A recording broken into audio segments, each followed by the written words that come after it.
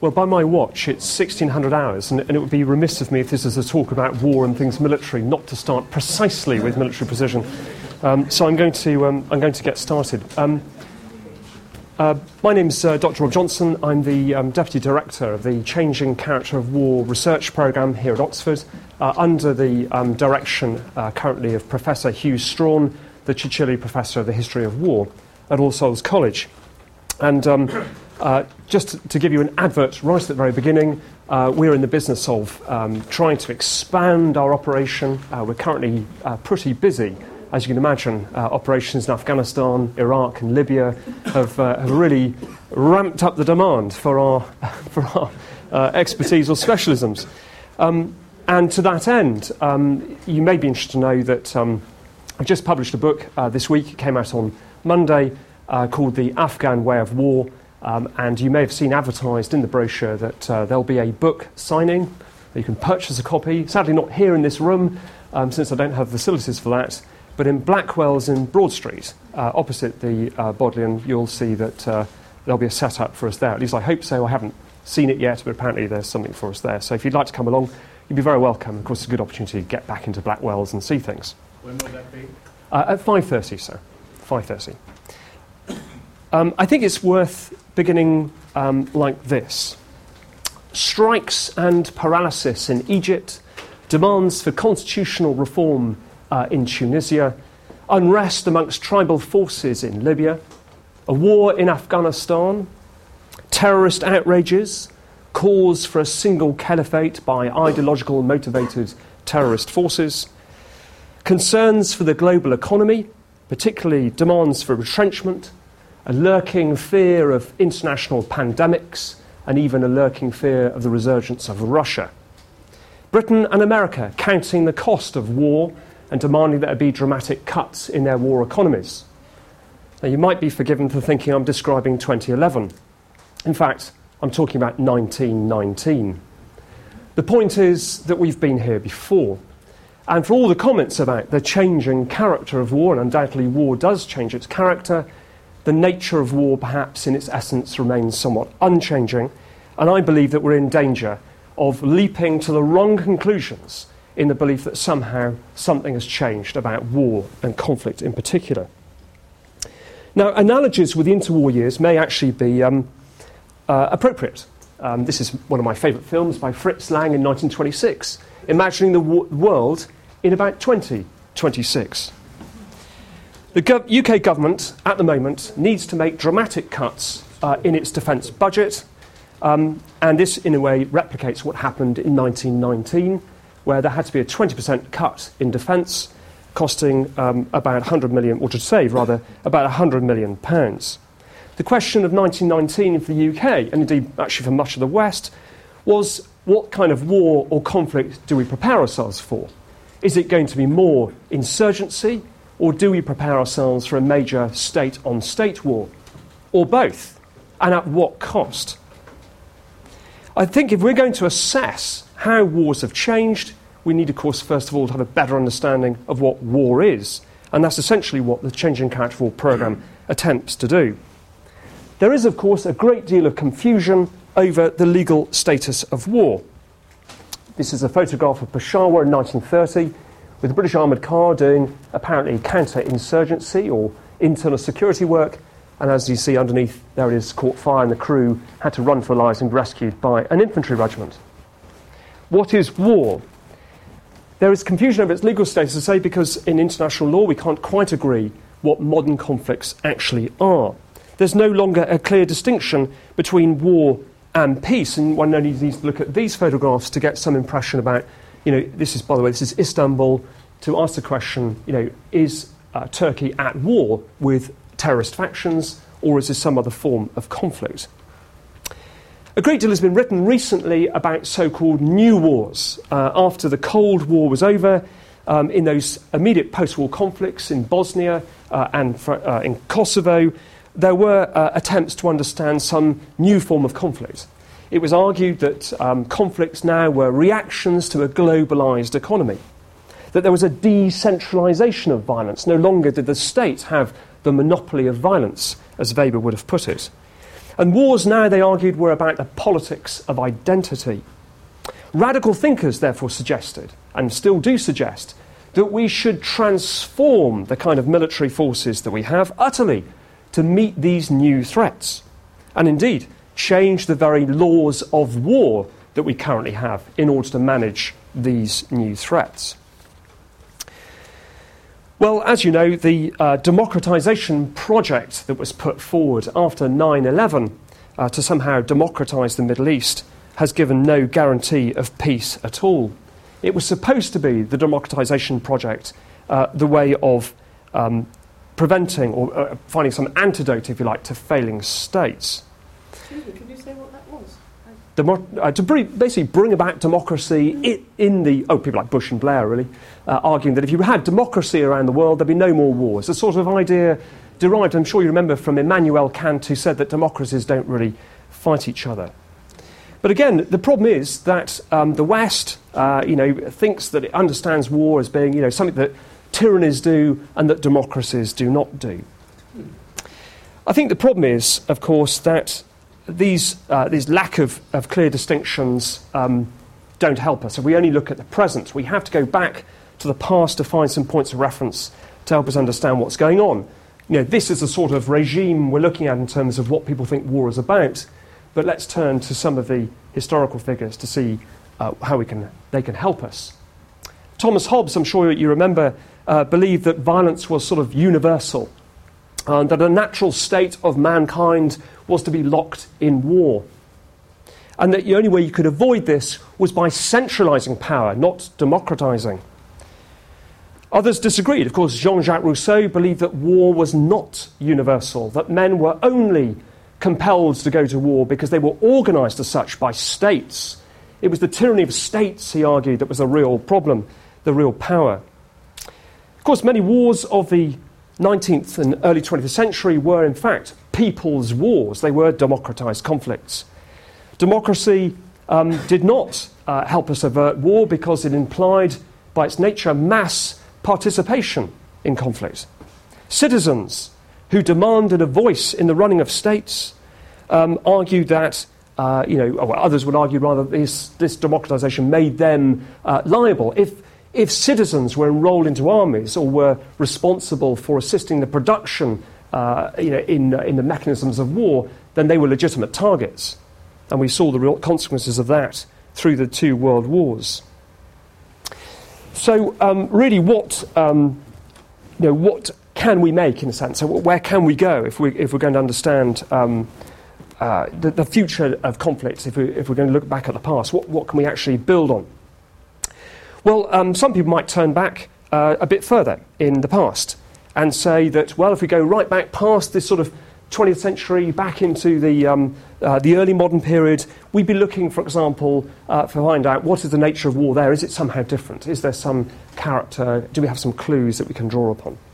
Well, one of the things that we might come across, of course, are failing states or failed states. People often talk as if these are new phenomena. But states were always being formed and reformed. War was used as the means to forge identity.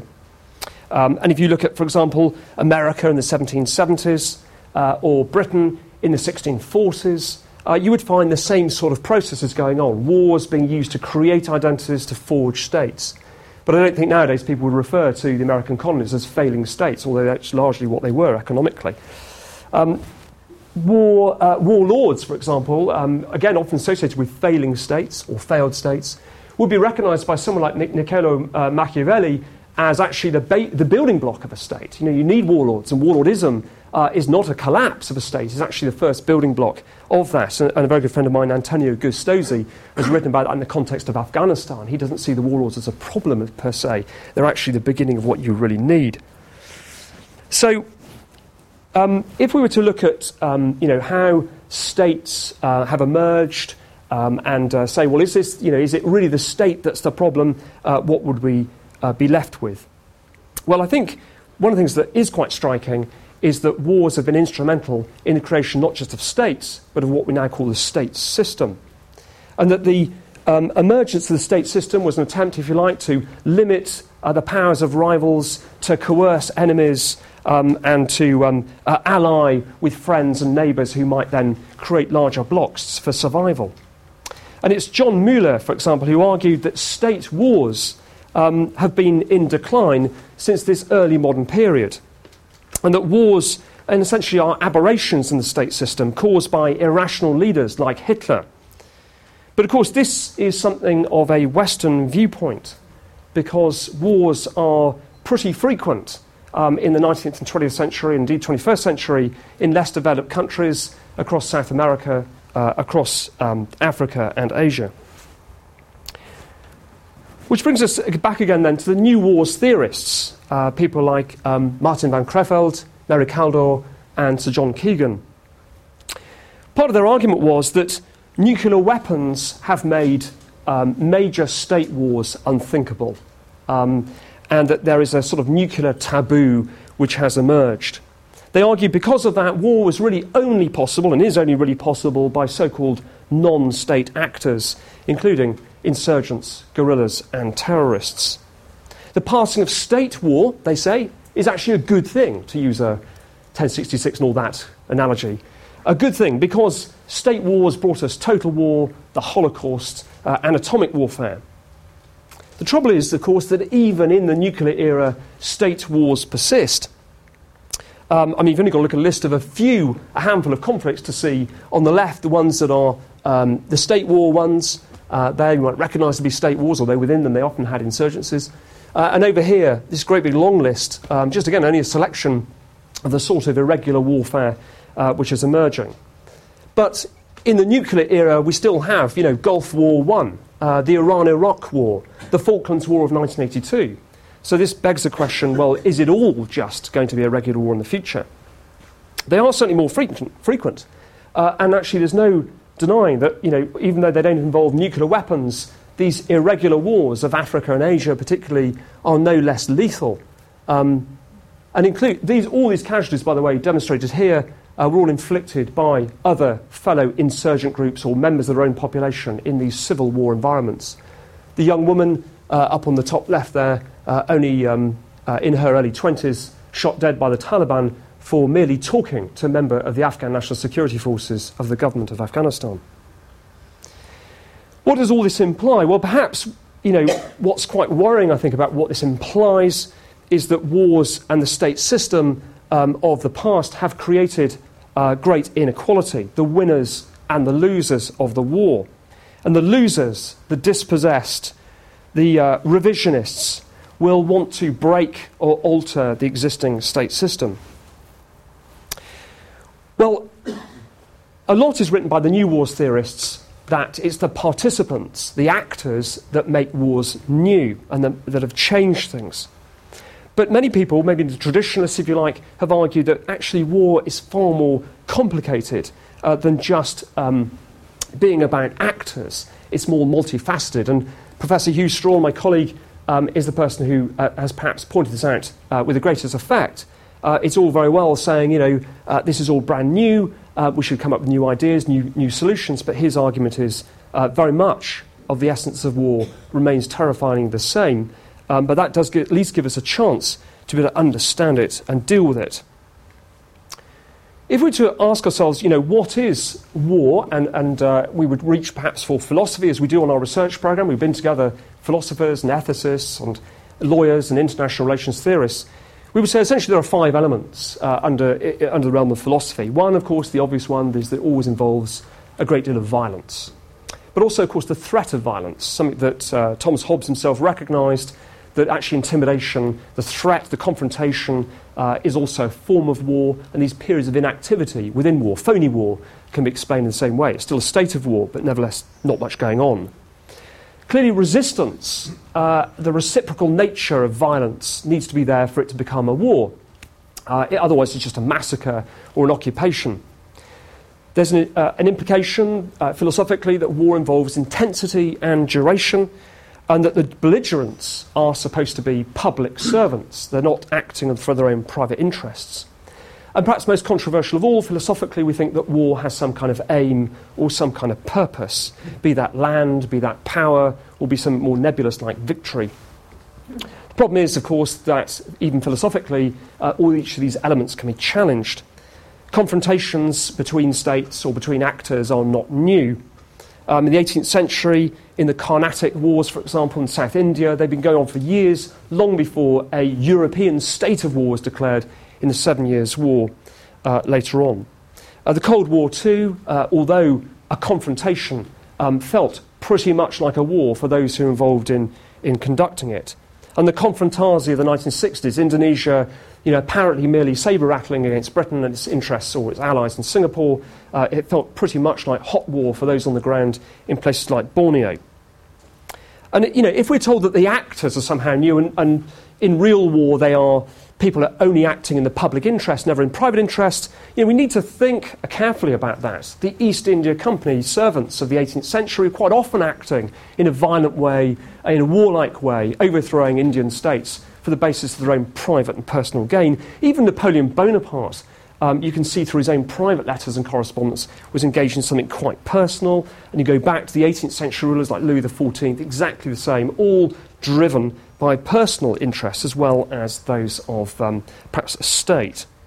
And even duration of purpose is kind of problematic idea philosophically, because we know that there are many episodes in war when even where the objectives cannot be achieved, people will still fight. And they'll fight on against all the odds.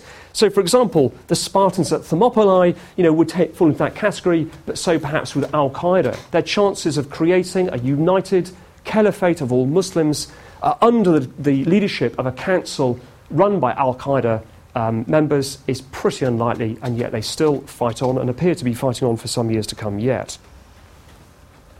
Now, others have said we should reach for different tools. We should look, for example, at cultures of war and cultures more generally. John Keegan and indeed Jeremy Black, illustrated here, argued that really, war only comes about because of a sort of a culture of bellicosity. People want to fight. The usual prediction is that these bellicose ideas are in decline in the West, that people don't want to fight quite as readily as they perhaps did in 1914. But of course the same predictions were made in the 1920s and 1930s. There'll be no more war, or the British public won't stand for it. And in this university there was a famous debate, as you know, in the Union, arguing that they would not fight on the basis of their country being right or wrong. I'm afraid what, of course, Britain got in 1939 was a pretty significant conflict, even though the people didn't want it. So perhaps culture we should put to one side as too nebulous a term. What about something more solid like law? And this is where, again, the Changing Character Warfare programme engages dramatically with scholars and the literature. The focus of the war in Iraq, as you know, was largely about its legality or not. And there have been some suggested changes in laws and war through time.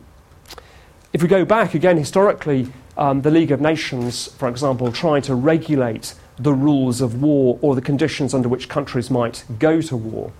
The famous Kellogg-Briand Pact of 1928 outlawed war as an instrument of policy, a point obviously ignored by dictators in the 1940s. The United Nations has also argued that war is only legitimate as a case of self-defence. And since then, as you know, there have been attempts to perhaps bring in new terms. War is no longer seen as a term that is acceptable in international discourse. Now it's all armed conflict or humanitarian intervention, with sanitised comments like collateral damage rather than what's really going on. This attempt to sanitise and to some extent justify military action doesn't change the nature of war itself, I would argue. Western armies now, of course, find themselves engaged in counter-insurgency in places like Iraq and Afghanistan. The concept of counterinsurgency appears to be based on the modern idea of winning the hearts and minds of the population to support the counterinsurgent forces, with development projects making up lines of operation that the military themselves are engaged in. But of course, if you look back historically at real counterinsurgency, even during the wars of decolonisation, one will find that there are issues essentially about population control. They're about, they require coercion, militias to be formed, and a great deal of money to be expended prior to there being any success. And most wars of decolonisation, called wars of liberation by many African and Asian peoples, of course, are one of the examples of not succeeding in a strategic operation, if you like. If we were to look back at the history of the laws of war and say, is there anything left, though, that we can still use, and what can we make use of? Clearly, some things have changed. Declarations of war have gone out of fashion. Sadly, in my view, because a declaration of war, although, seemingly it does seem a bit odd, but actually the good thing about a declaration of war is it actually clarifies the legal position of prisoners of war. It clarifies the fact that those public servants who are engaged in war are, if you like, given the legal sanction to kill, to take life. Now, that may be pretty unpalatable, but consider the other option. What governments have gone in for by not declaring war is to criminalise all those who are guerrillas, insurgents and terrorists, and to circumvent the law. If you look at what happened in Guantanamo Bay, you will see what I'm talking about. If you deprive your adversary of being a belligerent with any status, he's neither a criminal nor a combatant, you leave them in this limbo land and therefore exposed to all sorts of hideous ideas like extraordinary rendition and torture. The counterfactual I would offer to you, ladies and gentlemen, this afternoon is to say, why don't we consider the idea of aligning criminal law internationally with the laws of armed conflict? Because if we were to make all combatants, whoever they are, all belligerents, on the same status legally, it would mean that, first of all, we could protect prisoners of war, whoever they are. More importantly, those who decide to wage war on civilians could be tried under war crimes. Well, it was Hugo Grotius who argued that we should try to look for laws of war and international law that weren't based on emotional reactions to the kind of conflict we're facing. He wanted to get away from the wars of religion, where essentially there have been lots of mass murders, and reach for an acceptable set of instructions or guidance that everyone could sign up to. Internationally agreed standards, if you like. And one of the things that, of course, he put forward was to look at natural law or customary law and to try and build a case of law on that basis. I think the really key thing about Hugo Grotius, I'm not sure I've got a picture of him somewhere, probably not, but the great thing about this individual was that he was able to identify a way of escaping, as say, from the kind of excesses of the wars of religion, and say that even when your enemies break a law, the principle of the law should remain extant. Okay, well, that's all very well, talking about where law and war fit in. Oh, there he is, actually. I did find the slide, that's him. The other thing perhaps is worth mentioning is that it is entirely possible, there are historical examples of where you can make an enemy who is illegal into a legal combatant, both to protect them and you.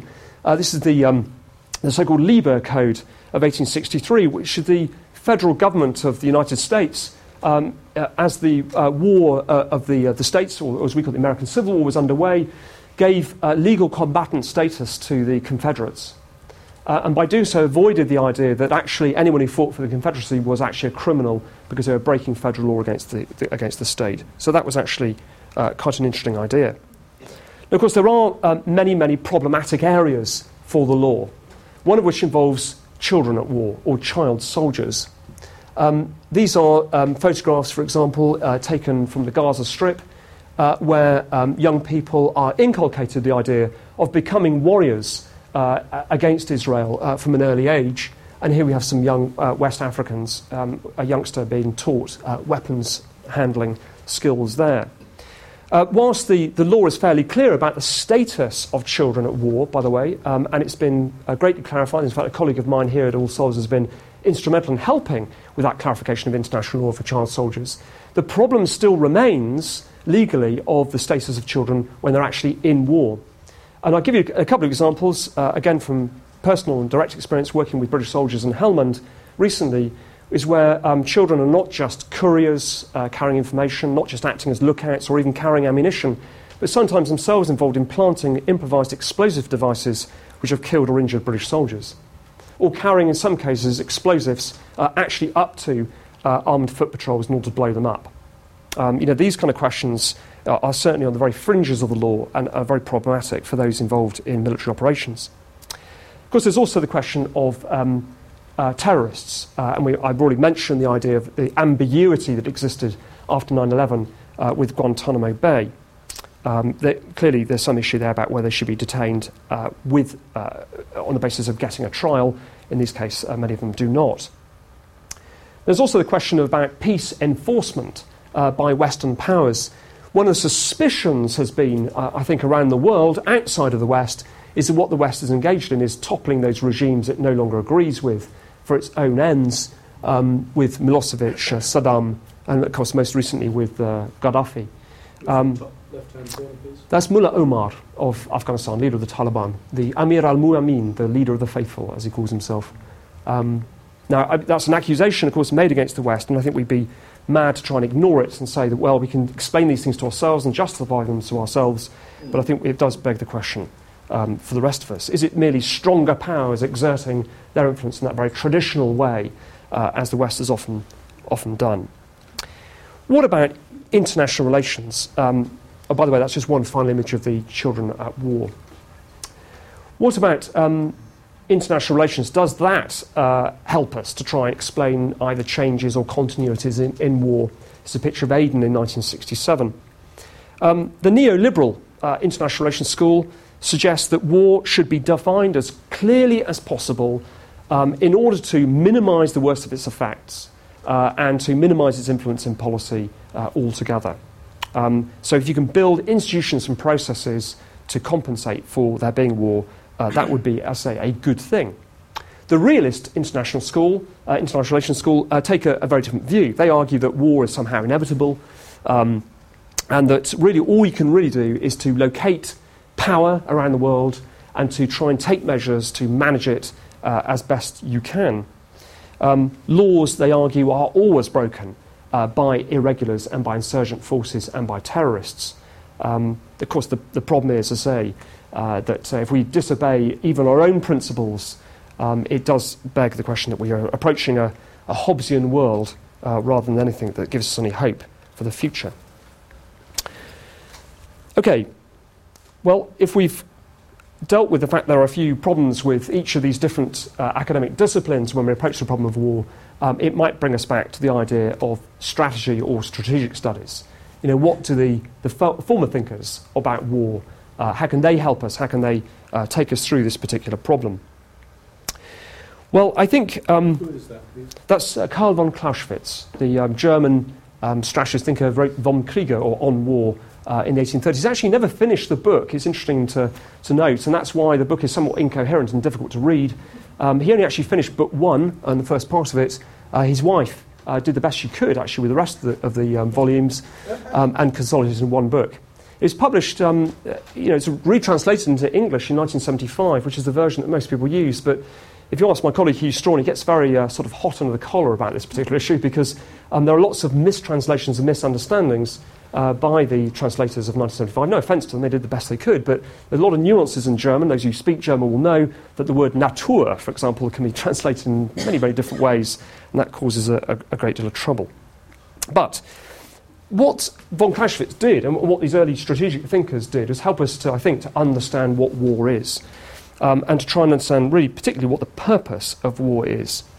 One of the things that they all in common suggest, I'm not going to go through all of them, but what they sort of have in common is that they believe that war should have defined objectives and a sort of defined area. You know, you can't have a global war. That would be absurd. War is a patchy business.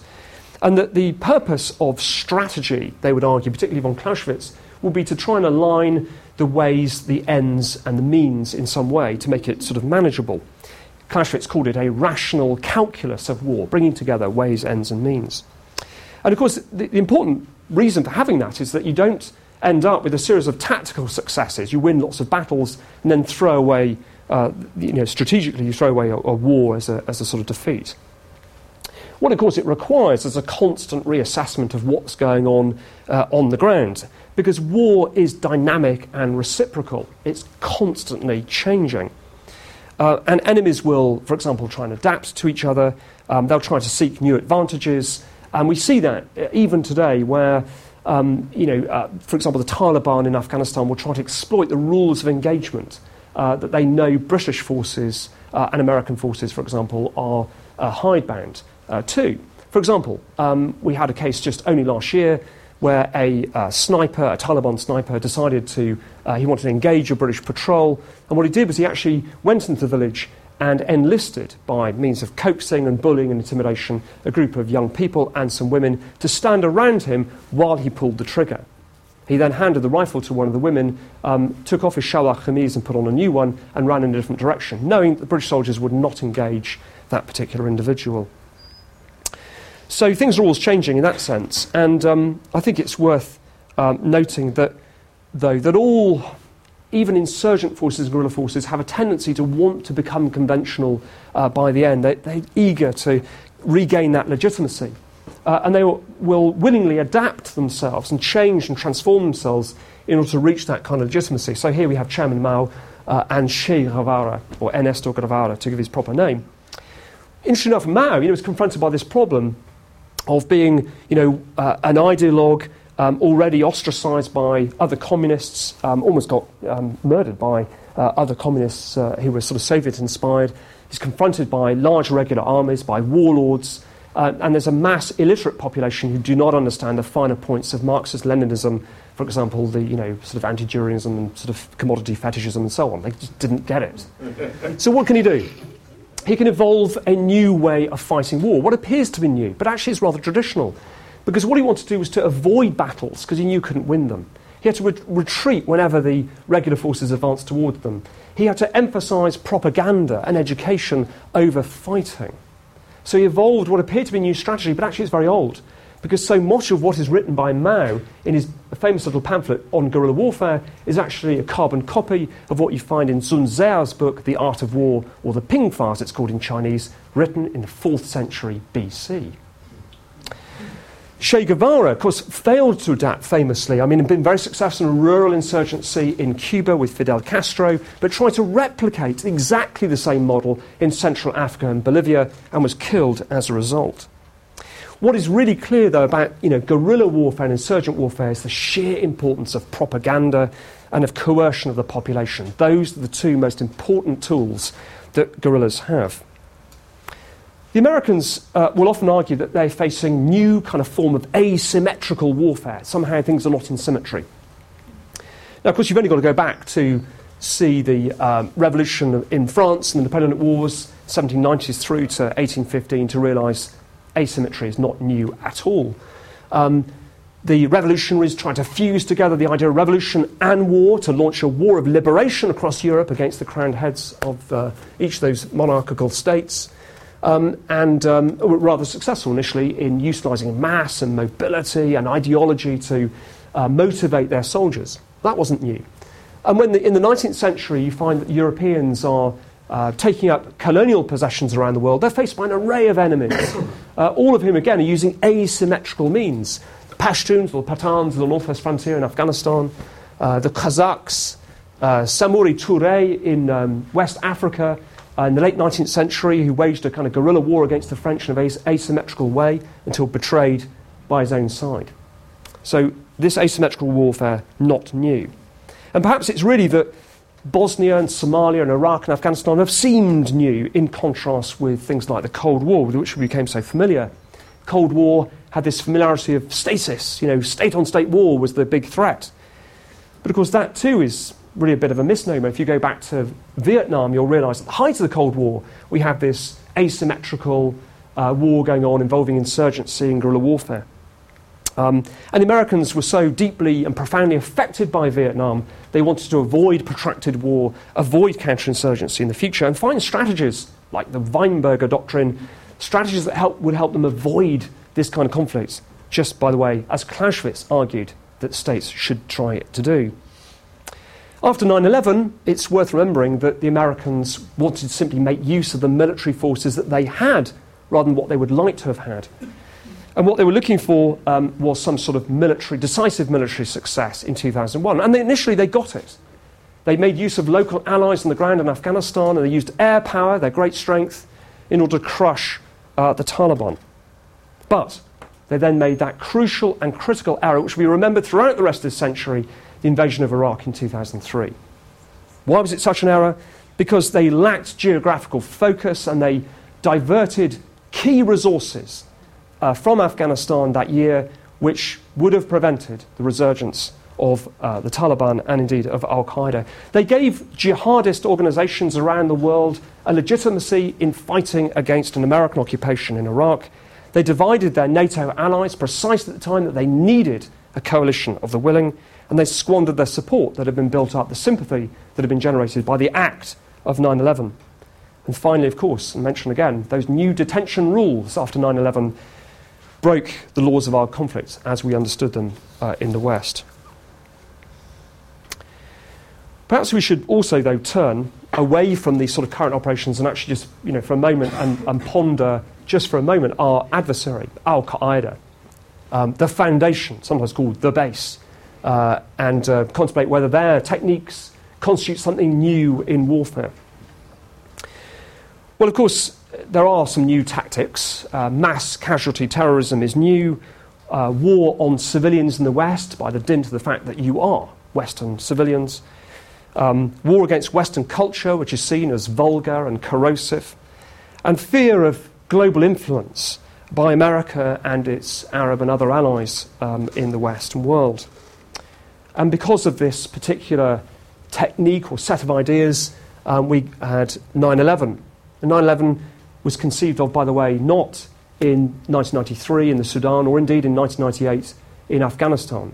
It was conceived of in the 1960s by this man, Sayyid Qutb, who was executed by the Egyptian authorities in 1966.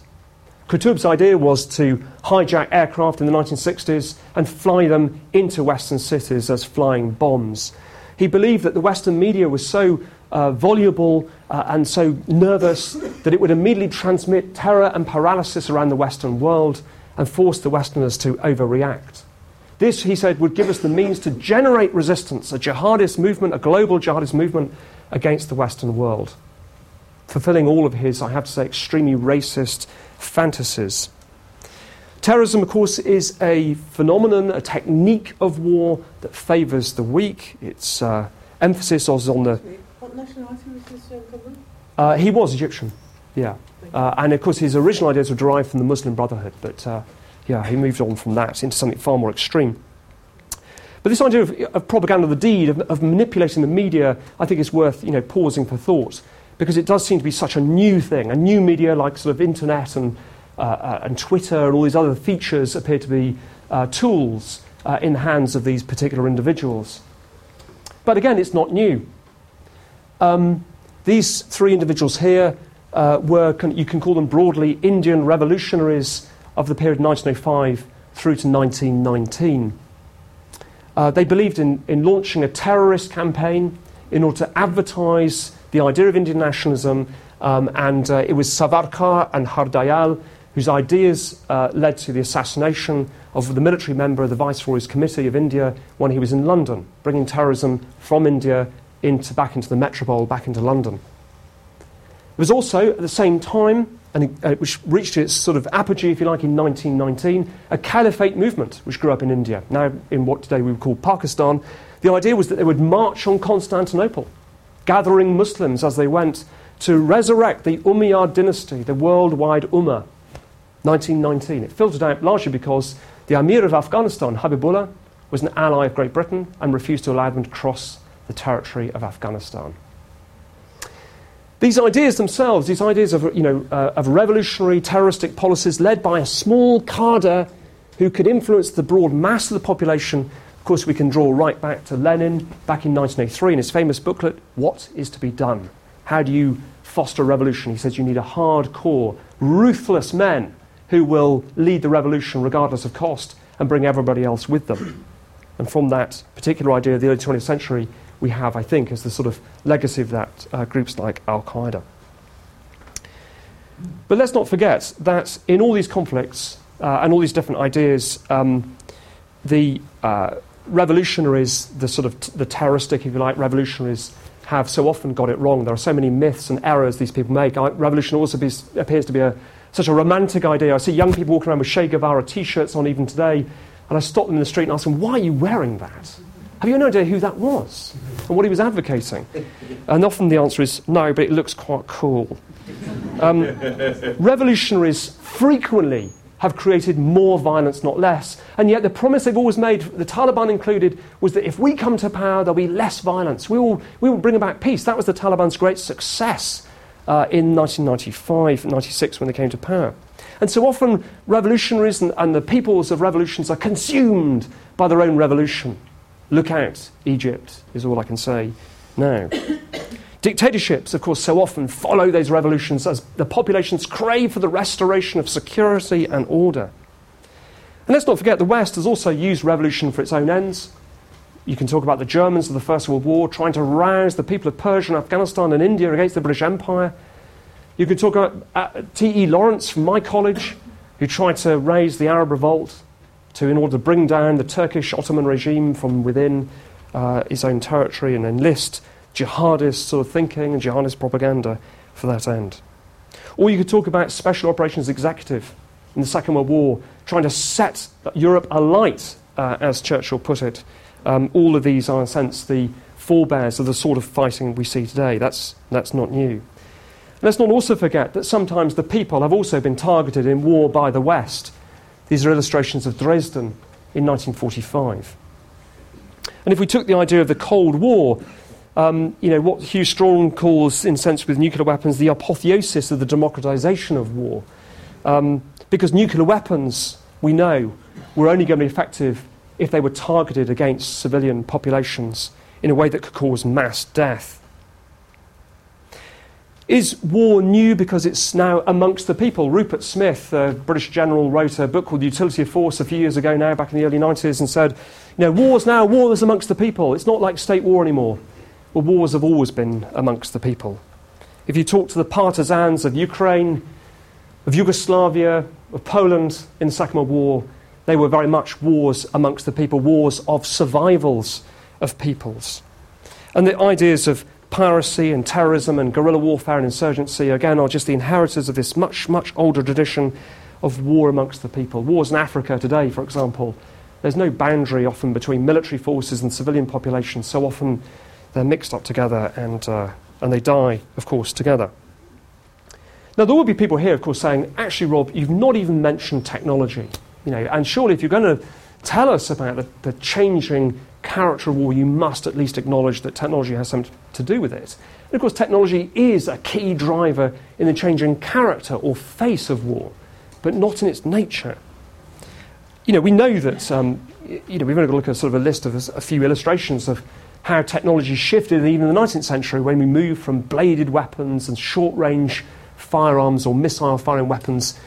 By the time you get to the end of the 19th century, early 20th century, you have artillery that can fire 20-something miles, naval guns that can fire 22 miles, steam locomotives that can shift whole armies in a matter of a few days. Even the humble, kind of tins of condensed milk or tinned rations could now allow armies to project themselves into the littoral of other people's continents and stay there all year round, in any weather, in any climate, in any terrain. And air power, of course, we know how instrumental and important that has been.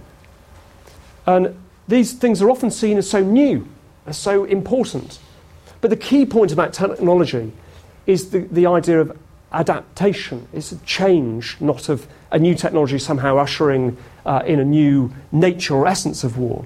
And by that I'm going to go back to the Battle of Hattin in 1187, because the Muslim populations there, the Muslim armies against the Crusaders were pretty sorely pressed by these heavily armoured knights from Europe, these ideologically indoctrinated individuals who would seize their land. And so they had to change, they had to adapt. They adopted light cavalry formations which used archery on horseback rather than lances. They didn't try to copy the West, they tried to subvert and undermine the strength of the West. Then, of course, they realised that the environment could help them.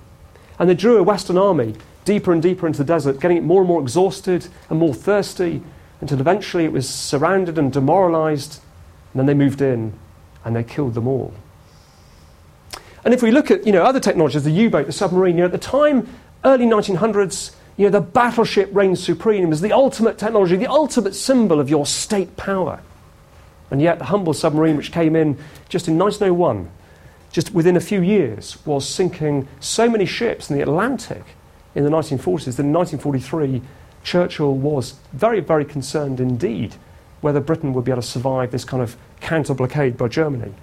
We were saved by several things, of course, the American involvement in the war, so thank you very much to the United States. Another thing that was saved, of course, was the intelligence intercepts and the proper coordination of air and sea power. Enigma code being cracked. Indeed, absolutely, of intelligence nature, that's right. And when it comes to air power, I mean, I think we're in a new era now of air power. A lot is made of these UAVs, unmanned aerial vehicles. The American Air Force is shifting to completely robotic, mechanical means to deliver its ordnance. And now you can sit in California with a joystick on a computer keyboard, and you can fly an aircraft from California to drop its payload into central Afghanistan. And that is the way, in the sense, the technology is perhaps moving. But I would add a couple of things to this. One is that we know from technology, it's not so much the technology itself, it's the person sitting behind the technology that really matters. If their morale is low or their motivation goes or their will is broken, they will run away and leave that weapon system and be defeated. We have many examples of that. And I think the problem is that so many things are changing, but we may not be cognizant of actually what is changing.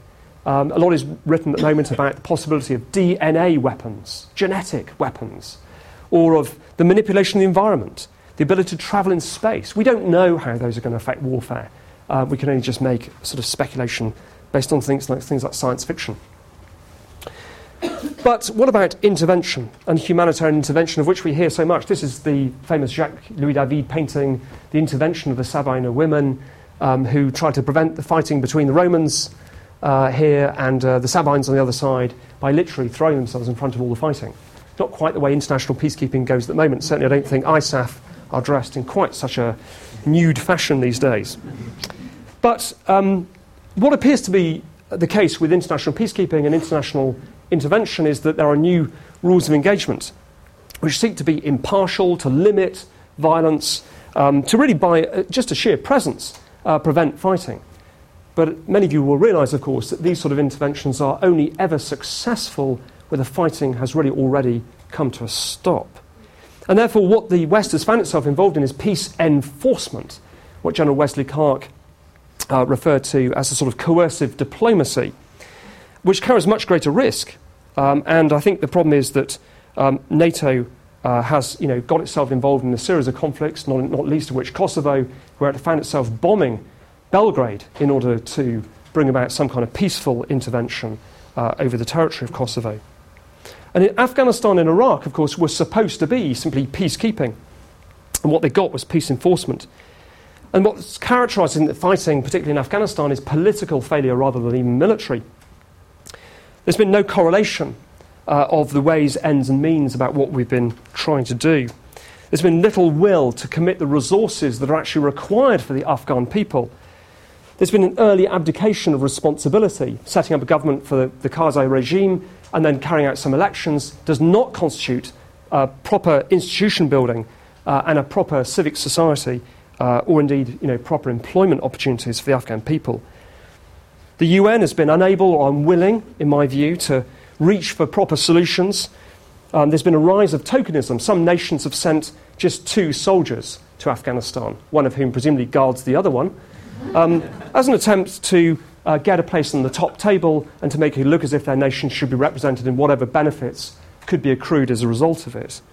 There's been a lot of national self-interest at stake in Afghanistan, and indeed in Iraq too, not just by the coalition partners. And I think too many solutions have been left to the military commanders to pick up the pieces. Militaries are simply not equipped to provide political solutions. And I think that's something that our politicians need to take on board. What about forecasts? And I'm going to conclude now because I see people are getting a little uncomfortable with the sort of this barrage of information and rhetoric at you, so I'll try to do that for you. It's widely held, I think, that there will be consequences of global warming which will have an effect on global security. It's argued that there'll be a stiffer competition for diminishing resources because our economies are based on this voracious securing of resources without replenishment, without proper management. That there'll be population migration and population growth which will displace populations and increase that pressure, particularly in highly urbanised spaces, and particularly for the world's poor. The problem is, of course, and as Hugh Strawn himself points out, that the risk is that security issues like this, by even having the word security placed on them, seems to kind of suggest that there should be some sort of military antidote to these problems, which actually may worsen the very problem that we're trying to identify. Militaries may just not be the appropriate tool for these kind of very delicate and precise problems. Those are sort of neurons. That's Narcis's impression of a neuron pathway. Sorry, not neurotic pathway, neuron pathway. It's how our brains work, in a sense. And there's some suggestion that actually the alteration of genetics is going to have repercussions to the human race because we're meddling with things we don't really fully understand. And there's even a suggestion the American military at the moment are working on actually a universal soldier, some kind of enhanced human being who'd be able to not sleep and perhaps not eat very much. The research hasn't got very far because the candidates keep falling asleep. Well, let's finish up. I think perhaps what we should just bear in mind is that some things are not changing at all. A lot about war appears to be quite traditional, even though its sort of visual appearance might appear quite dramatic. For all its new technologies, and all the kind of talk about chemical warfare or biological warfare, these are things which our grandparents or our parents would have been familiar with. And when it comes to sort of how you go about waging war or even contemplating war, we wouldn't do much wrong in looking at Thomas Aquinas, for example, and the idea of the just war tradition of, jus ad bellum, the kind of the criteria by which we should judge ourselves before we engage in war, or jus in bello, the rules of proportionality and discrimination which should limit those excesses which war is so often, as Clash would say, given to. And there are even people like Sun Tzu who argued in the 4th century BC that war should be the expression of last resort. You should only ever engage in a war, he argued, if you already know the outcome. Something which featured, as I say, in the Weinberger Doctrine in the 1990s. What is the top right-hand one? That is a stealth ship. It's a new American vessel for getting into riverine areas, presumably without being detected. Quite how it works, I don't know. But there we are. So let's conclude. I'm going to take us back to Clausewitz in order to end what I'm saying. War, he argued, is essentially the same in nature, in natur, in its essence. But it's different each time, he said, in character, which makes it hard to understand how we should prepare ourselves. The essence of war, he argued, as I say, was unlimited violence. And he cautioned that state armies should do what they can to avoid the sort of guerrilla violence, the war amongst the people, which has occurred these days. War, he said, has 3 elements in a trinity, in a dynamic state. They're constantly jostling with each other. The idea of passion, of chance, and of course of reason. These are so often misunderstood. And so often you hear Clausewitz quoted as simply saying, war is an extension of policy by an admixture of other means. He didn't mean that. He meant that policy is often subordinate to war. War has such a dynamic character that actually it's extremely difficult simply to formulate your policy and assume you can carry it on by means of war. War can run away with you. It run away with itself, indeed. War, he argued, I think most convincingly, is an act of will. It's to force others to do as you will, he argued. And in war, retaining that resolve is essential. And today, it seems, and we're told by various different media hacks, that Westerners lack the stomach for war, and certainly that's the argument put by groups like Al-Qaeda. A loss of will is the road to defeat. The only way of, if you like, translating that will into anything meaningful is to have the will to see it through and the will to adapt, transform, to recognise problems and to ride the sort of tiger, if you want. And there are, I think, lots of warnings that one could put forward. And one of the warnings I would suggest to you is that war in its essential nature is annihilationist or exterminationist. That's what Clausewitz, I think, warned us about. And that the idea of wars as survival may be unfamiliar to the West in the present, but we certainly were not in the past, in the 30 Years' War and the First and Second World War, and I suggest to you that they will not be that unfamiliar in the future either. The will of the dispossessed in the world at the moment, which has formed, in a sense, the kind of starting point of even my thinking about how Afghans conduct war. Why are they so keen to fight against the Western coalition and their own government? It's because I think there's something going on about the will of the dispossessed wishing to overcome the will of the West, of the wealthy West, if you like. A revolutionary ideology for a new generation, if you want. New leaders in the future, in the near future, as they do today, will attempt to enlist that sort of feeling in order to further their own ends. Hitler wasn't a demagogue for no reason. because he understood the nature of that problem as well. Certainly it's true that states will form, fail, and reform. And I think that change, that process of change, will be facilitated and assisted and accompanied by war and by revolution. And it seems pretty clear that certain regions of the world will remain in an almost permanent state of violence, regardless of what the West attempts to do. Internal security will perhaps become far more important in Britain, alongside the sort of security that Britain wishes to see in other parts of the world. And I would say that probably goes elsewhere as well. So what advice can we reach for from the past? Well, Basil Littlehart gave a very good speech at RUSI, the Royal United Service Institute, in 1931. And one of the things he wrote about was the idea that the idea of war is to bring about a better peace, if only from your own point of view.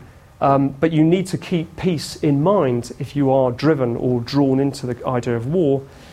And indeed, some of our Roman forebears also knew that if you wish to see peace, you should prepare for war. Other people have argued that actually, si vis pacem, para pacem, if you wish to see peace, prepare for peace. Much of war, in its essence, then, I would suggest to you, is going to be unchanged in essence, although its character certainly is and will change in the future. Thank you very much.